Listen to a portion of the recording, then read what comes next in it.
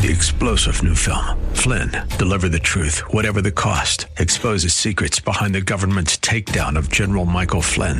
Flynn knew what the intel world had been up to. He ordered the first audit of the use of contractors. This set off alarm bells. He told the truth. He was the most dangerous person for Donald Trump to hire. They had to get rid of Flynn.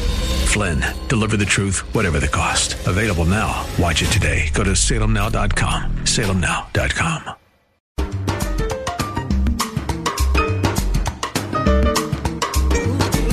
It's time for Counterculture. Are you tired of how divided our world has become? We desperately need stories of peace and healing. We find the bridge builders across the globe who are stepping into the divides of culture and bringing understanding, compassion, and reconciliation.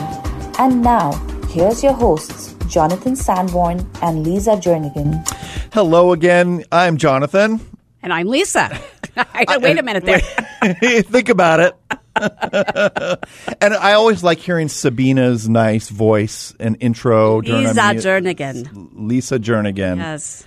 But yeah, glad to be here. We love Counterculture. We love being on the show. It's just always so good. Yeah. It's just so good to be here with you and have just really thoughtful dialogue with our guests. And I'm excited about our guest today. Right now, you could be watching extreme cage fighting, but instead you're choosing Counterculture about and we're peacemaking. Thrilled. And we're thrilled. Yeah. No judgment. None. There's no judgment there. Never. But so we get to talk to like the coolest people in the world. Not just in Phoenix. We get the world's best. We really do. And people that are doing incredible things. Yes. In the world. And so on calling in from sunny California, who just flown around the world yesterday, Martin. Welcome, Martin. Well, happy to be here. Thank you. Martin is with Mediators Beyond Borders International, and he's this guy.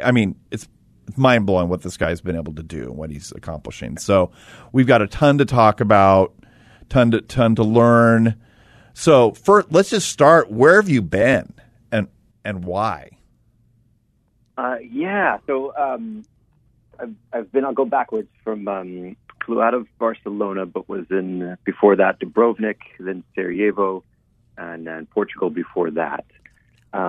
Portugal was actually one of those they call it vacations.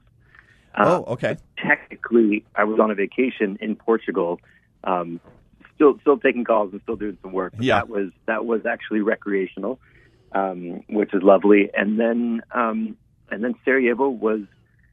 Meeting up with friends at a peace symposium there, but doing a training remotely in South Africa. We had a final, called it a graduation celebration, because nobody likes the term finals. Right. And so you call it a celebration, more people show up for it. Oh, that's a good one. I like that. Yeah. Language matters. Yes. Language matters. And I got to be on the same time zone as everybody, which typically I'm waking up at 4 a.m. to do my work in South Africa. So that was lovely to be on the same time zone as them. And then I got invited to Croatia from the University of Zagreb. They did a conference in Dubrovnik, of all beautiful places to be. And that was sort of an experiential workshop that I did with them in just how can we blend academia and practitioners in the work we're doing. So was able to take them through kind of a half-day experience of some of the work we're doing around trauma, working with mediators in Ukraine.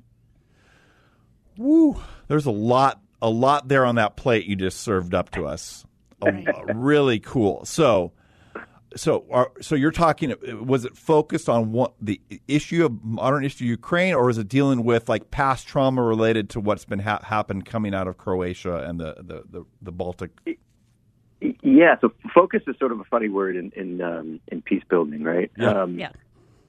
So so it's all the things, right? So the project, the most recent project is working with it's called Trauma Informed Peace Building. And it was something that we, as Mediators Beyond Borders, came up to as a response for the war. What we did is in the very beginning when it breaks out, you're seeing an old school sort of invasion of another country. Yes. And thinking, how can we call ourselves peace builders and sit on the sidelines?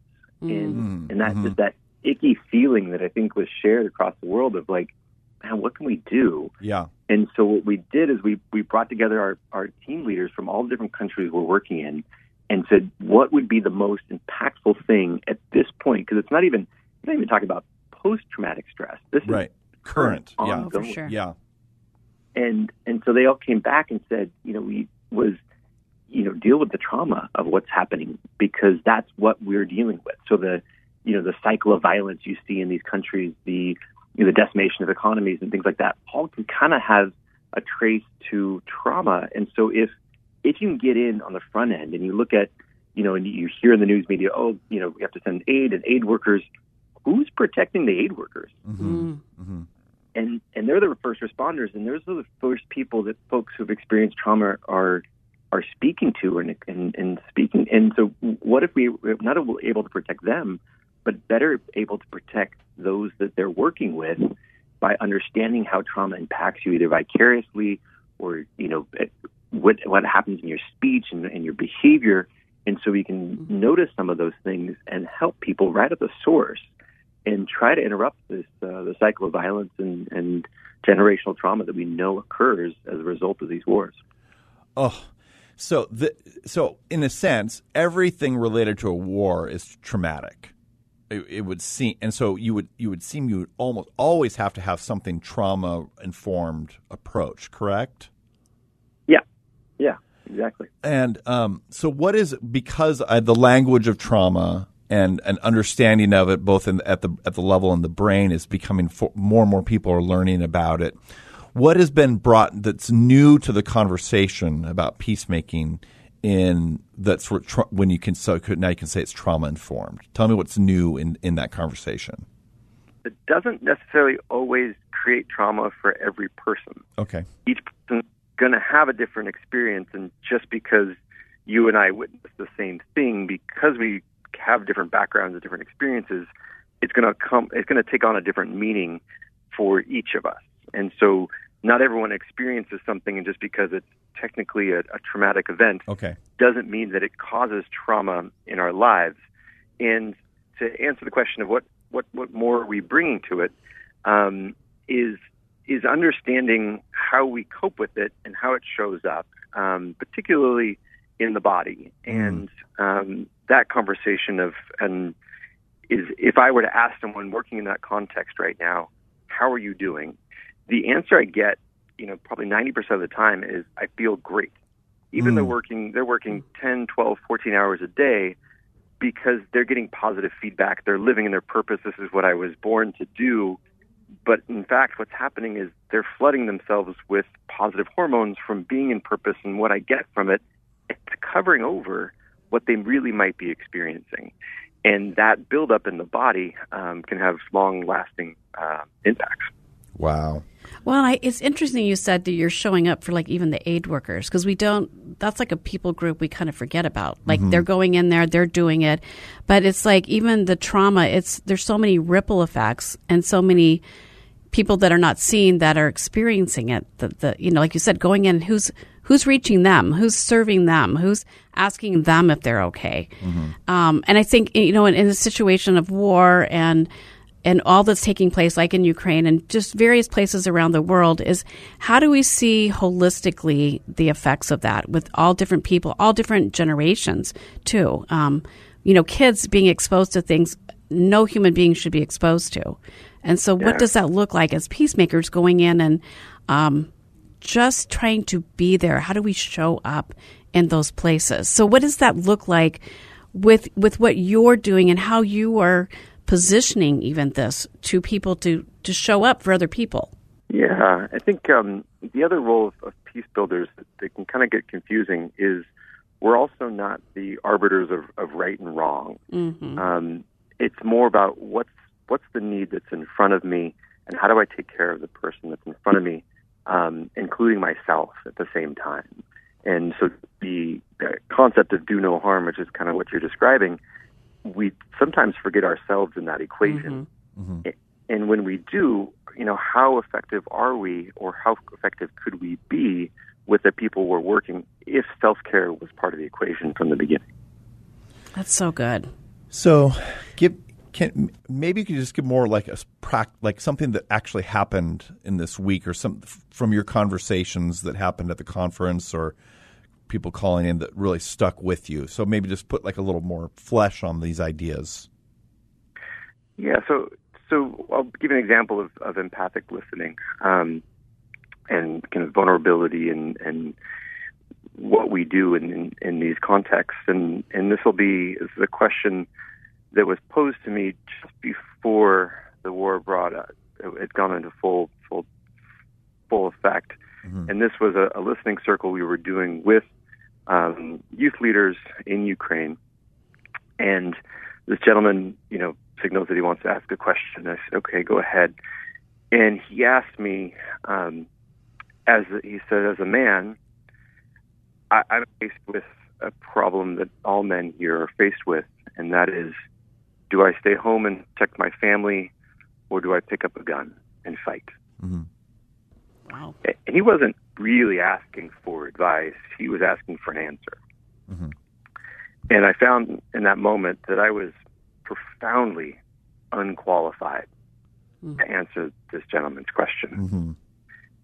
And what we do as peace builders, instead of coming with answers and solutions, what we do is ask questions. And so I asked him, what are the most important things in your life? Mm-hmm.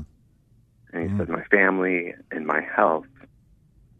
And so then I asked him, do you know what you're going to do? And he said, I'm going to stay home and defend my family. And do you know why, given this? And the why ultimately is because when you can drop into gratitude, think about the things that you're most grateful for, then you know that you're operating not from your ego but from your heart. And that's how you arrive at those kind of answers. And it's only by asking him could we arrive at something that was serviceable and be able to work. I could not answer that question. Mm-hmm. Mm-hmm. But the stress that gets created in us when we think we need to. I don't have the answers for them, but I can help them source it inside their own self. And so that might be a question or might be a scenario that I would take with me and keep playing over and over again if I made it my own, if I made it my responsibility to have an answer for him versus allow him to work through his own conflict on his own. That's such a good way, because we've just talked about in a previous show just the power of questions. And I think we've been conditioned, if somebody gives us a question, we have to give an answer. We have to fix it. We're kind of wired that way, instead of turning the tables and going, well, what do you think? What is most important to you? I love the question, what's most important to you? What are your values? So helping them self-discover. And then as you were saying that, it's like, isn't that a good practice for ourselves? Like, we want to just come up with an answer, but what if we asked ourselves a question, like, what is most important to me? Mm-hmm. What do I value? To take the time to be a student of ourselves to help us arrive at a conclusion that we feel good about, instead of just, a quick answer to something. Yeah. Yes. Yeah. We're so quick to solve. And I would guess if you enter in a war zone or even a post-crisis situation, if you came in with a solving mindset, I think that's a huge burden to carry. Yeah. What you're saying is, so I think it gives a lot of freedom, peace and freedom if you don't carry that. You're already seeing horrible things, but you don't feel like you have to solve everything. And carry that responsibility of if they did what you said and it doesn't go well, then right. you're like, oh my gosh, I feel so responsible for that. Right. Instead of letting them, which is a healthy and beautiful way, because then they're working through it and they come up with their own. That's really beautiful to talk about with that. Thanks. So in this journey, like when you're you're talking, like you said, it's a different language, and you even said, the word focus doesn't always go with peacemaking. Yeah. And we want to, because we are conditioned to focus. We tell each other, focus, focus. So explain what that means to you, to not be focused in peacemaking. Yeah. So what it means is if the answer came through like Allah, for example, if there was an answer for it, then you wouldn't really need me. Your options narrow. I've been pulled into a conflict. If I start thinking this could go this way or that way, there's always 100 or 1,000 different ways something can go. Mm-hmm. They're not always great. But the fact that I think that there's only one or two means that my mind is narrowed and I'm not thinking from the cognitive part of my brain. And so by being able to expand and help others expand and think sort of laterally about a problem, you can re-engage that other part of their brain that can start processing information in a different way. And so in some ways, that need to focus is in itself a trauma response, because when you're in fight or flight, that's all you want to do in order to stay safe. Mm-hmm. And so letting somebody know that they're safe by actually expanding options. And it's a longer process and not something you want to do from the very beginning. And the course we just taught was beginning not with open-ended questions, which is what we're all taught. It's like, we need good open-ended questions. No, you want to start with closed-ended questions, because that's where they are in their processing. So instead of meeting somebody where I want them to be, meeting them where they are, and slowly open the process of being able to expand our thinking. Mm. Okay, that's interesting, because you're right. We're so taught have these open-ended questions, so you don't have the canned response. So what does that look like, a closed question that you would like to start it with somebody that's carrying trauma, may not even realize it to what extent, but how do you start with a close that gets them, I would think, to get them to feel comfortable and safe, to reveal more? Are you open to me sitting next to you right now? Is a yes or no question, and requires you to think in some ways. I am or am I not? Okay, yes, I am. Okay. All right. Are you okay if we are just quiet for a little while? Would that be okay with you? It's a yes or no question. Mm-hmm. And we can slowly start to build on those if it's appropriate and if we're getting signals back that that's going to work. But starting with a question like, how do you feel about what's happened to you, is impossible. Mm-hmm. Mm-hmm. And probably going to have an opposite response and not safe for either one of you, actually. Mm-hmm. Just to step back a little bit, how did you get to this point in your life, just like where you would be so involved in peacemaking, traveling around the world, lecturing in these hot spots? Just take us back a little bit. Sure. 2001, so about 21 years ago. So I was living in Italy so I'm a licensed landscape architect by trade. Okay. And so I was studying architecture in Italy during 9/11. And so it was an event that happened in the afternoon and more or less watched it happen on television. And my immediate response in my body was wow, this is how loudly someone had to speak to feel listened to. And that feeling was both concerning, right, and felt contrary to all the different emotions I was experiencing around me. I was with other Americans in the study center. And it didn't stop. So I thought about it was, it's to call someone crazy or a terrorist kind of presumes you know something about someone you clearly know very little about, because to kill other people, unfortunately, is part of human nature. But to kill yourself for something you believe in means you don't kind of believe in it. You 1,000% believe in it. And to not hear that person feels really dangerous. And so when I thought about it, I thought, if folks like me who can hear other people don't do anything about it, there's no one really standing behind me. And so then traveled through the Balkans after that. And so why Sarajevo was an important place was seeing the decimation of Sarajevo after the war and being there, thinking, I could stay and learn some Bosnian and Croatian, but that wouldn't help these people in the same way that learning diplomacy and being able to learn peace building would. And so it was great to be able to go back there as a peace builder doing this full time, because it really is in line with what I saw as a calling for myself. And how do I help other people listen to each other, and in some cases, most importantly, to themselves? Mm-hmm. And so you went in full, like, I needed an education related to this, and I wanted to, because of these questions that you've been asking, that you're seeing things differently. Yeah, a little bit of I bifurcated my life at first. I still wanted to. I opened an office drawing pictures for a living, and so did that for 20 years, and sort of as a hobby, joined a school board, started doing mediation for the juvenile court system, just as a sort of a way of filling that need until so really I got the Rotary Peace Fellowship, and once I was awarded that Peace Fellowship, I thought, you know what, this is all I really want to do.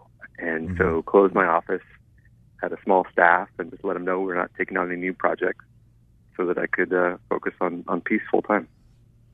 Wow. So that's just this calling you're listening to inside of yourself. Like, this is what I'm called to do, the purpose for my life. What did you discover when you started doing this about yourself? Like you said earlier, we learn about other people, but we learn about ourselves. What did you learn about yourself through this journey? It's probably a much longer call. Well, one thing, like, sure. I'd grown up in at a Catholic education, and it can be a little bit transactional in thinking, sort of this God figure gave you certain gifts for a certain reason. And so for the longest time, my purpose was, celebrate the gifts you've been given. And so finding in every moment how to best celebrate that gift, and in this case was sort of giving back, was a way that I did that. And then if I knew more about the world and sort of offset that idea that we need to live in a transactional world, it became how do I be deeper into the question of what's possible in this moment? And instead of looking for answers, what if this calling was around finding the deeper question and helping other people to feel safe in order to be curious about themselves and the world around them? And so that's a little bit of a kind of Cliff Notes version of my journey into looking at that idea of higher purpose and calling and all the different influences that guide you throughout my life, and so where I am in the process now. Now, I understand that you're fantastic. I love hearing that. It's fantastic. I understand that you're coming to Phoenix for a conference. Could we let the listeners know about that? Yeah, sure. Okay, good. How much do you know about it? Lisa? So Pursuing Peace, coming up in the end of September, and you can go online and register. And you're going to be speaking at it and working and being a part of it. And it's always, I've learned so much from you over the years as you have been one of the speakers, and just you sharing your heart, like just what you just said, what you've discovered in your journey. And I think it's a great place to learn from each other's journey. Yeah, thanks. Yeah, that's and I would say that what's unique about the conference that Chuck puts on is, instead of it being linear, really the call is, how does everyone become sort of a teacher and a student at the same time? So it's not just meant to listen to great speakers. It's how does everyone who attends contribute? And then the more important thing is, what do we do as a result of it? Not just kind of, often we have these experiences and you go, wow, that was really great. I feel really empowered. And nothing happens as a result. Happens, but instead, really charging everybody to be the peace builder, and everyone's sort of on the same plane. We just have different experiences to share. Exactly. Martin, this has been a great conversation. Thank you so much for calling. I really appreciate what you had to share for us and our listeners. And look forward to seeing you in September. That's it. I'll see you then. Okay. Bye-bye. Thank you for listening today. Counterculture is made possible by Amplify Peace, educating, immersing, training, and launching peacemakers to build united communities. 3-star general Michael J. Flynn, head of the Pentagon Intelligence Agency, knew all the government's dirty secrets. He was one of the most respected generals in the military. Flynn knew what the intel world had been up to. He understood its funding. He ordered the first audit of the use of contractors. This set off alarm bells. The explosive new documentary, Flynn, Deliver the Truth, Whatever the Cost, uncovers the facts behind this scandal. Flynn told the truth. He was the most dangerous person for Donald Trump to hire. I find out the worst enemy that I'm going to face in my life is right here in America. They took my assessment and they wanted me to change it. And I was like, I'm not changing it. They had to get rid of Flynn. With in-depth interviews, archival footage, and never-before-seen personal records of the man behind the headlines. I just felt like I was drowning. Flynn, Deliver the Truth, Whatever the Cost. Available now. Watch it today. Go to salemnow.com. salemnow.com.